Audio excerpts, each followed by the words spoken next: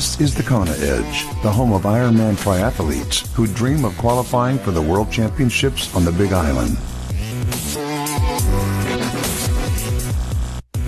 It's time to chat some nutrition here on the Kona Edge. I'm Brad Brown, and it's awesome to have you with us once again. And we head back to Finland, just west of Helsinki. Aku Oja joining us. Aku, welcome back. Thanks for taking the time once again to chat to us. Yeah, hi Brad. Good to be here again. Aku, we touch on nutrition once a week here on the podcast as well, and I wanted to sort of get your take on nutrition. It's vital if you want to be successful as a triathlete, particularly when you're doing Ironman distance triathlons rather. Let's talk about your strategy. How do you approach an Ironman from a nutrition point of view? To be honest, I'm probably the worst person to ask that one because I'm still figuring it out. I've gone through solids and liquids and we're playing with salt and stuff, but I still quite haven't found the golden way for myself. And I guess there is just so much anyone else can help with it because it's everyone's own stomach. So you really have to use your time to figure it out for yourself in a way. It's quite difficult too, though, Aku, and I'm glad you say you haven't quite figured it out because it's one of those things that you have to figure out in race conditions. It's unfortunate that what you do on a 3-hour ride, as much as you don't want to try anything new on race day, I don't know of any triathletes who go those sort of distances and those sort of times as they do on race day. So it's difficult because the only real time that you get to test it is during a race. Exactly. And even if you do a 3-hour ride and use like your race nutrition, you are still not anywhere close to the race finish.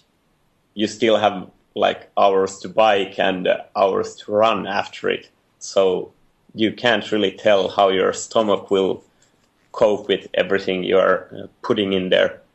So it's kind of frustrating that you only have the races to figure it out.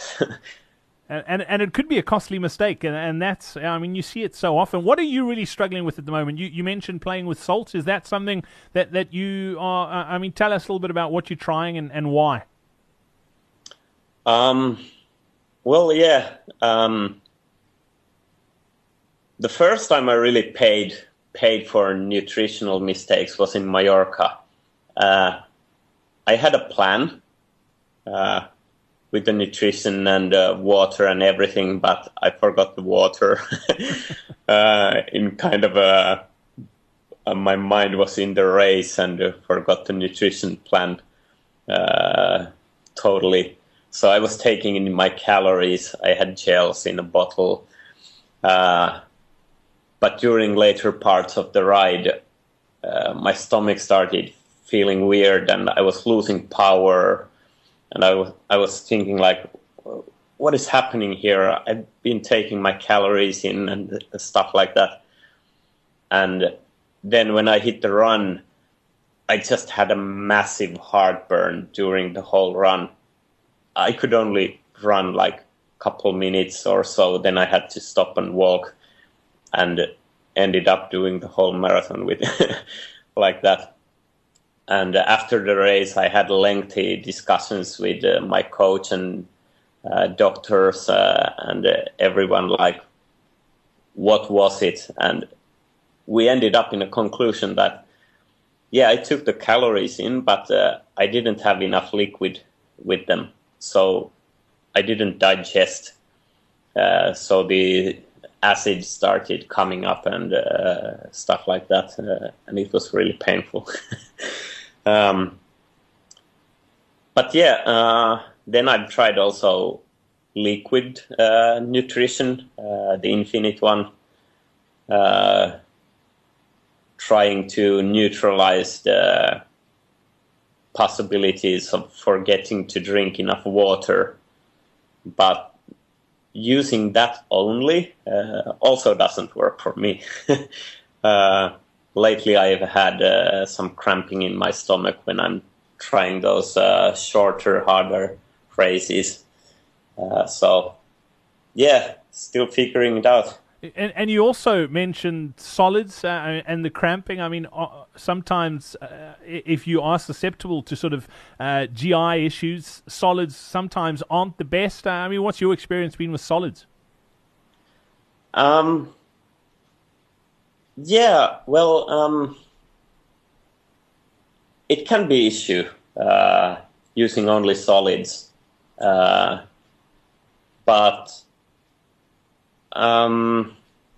for me, it worked fairly well. So next time I actually might go back to at least having some part of the nutrition in the solid side, be it gels or bars or something like that, and then balancing it up with some liquid, maybe a stronger mix of sports drink or stuff like that.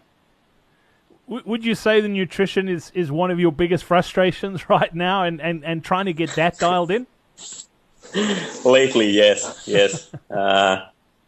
And it must be for the Ironman races also, because like we said previously, it's tough to train for it during your workouts. And the race conditions, you can't prepare for those if you don't live in the area.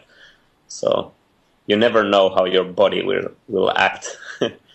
Recovery, what do you love eating and drinking after an Ironman?